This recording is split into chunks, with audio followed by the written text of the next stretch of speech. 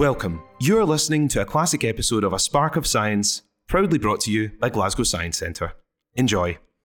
I'm Patrick from Glasgow Science Centre, and you're listening to A Spark of Science. Imagine you are walking through the park.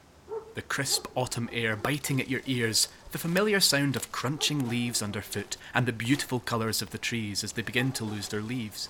But why do the trees change colour and lose their leaves? Trees which lose their leaves during winter are called deciduous trees.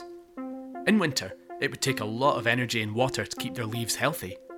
Winter is cold, dry, and there isn't much sun, so the trees have evolved to drop their leaves to conserve energy, water, and to keep them strong to survive the windier winter months. Leaves contain different pigments which give them their colour.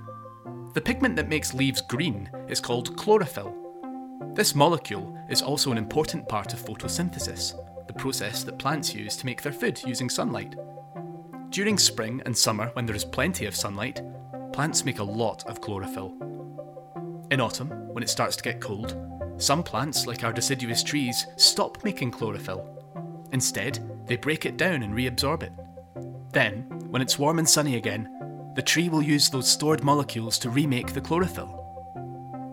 When the chlorophyll starts to be reabsorbed, the green colour disappears, and the other pigments in the leaves, called carotenoids, begin to show their colours.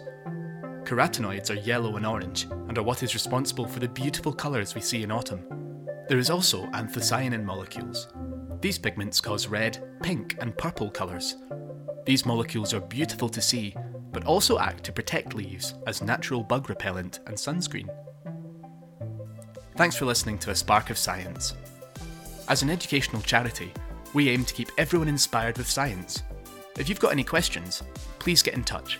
You'll find us on Twitter at GSC1.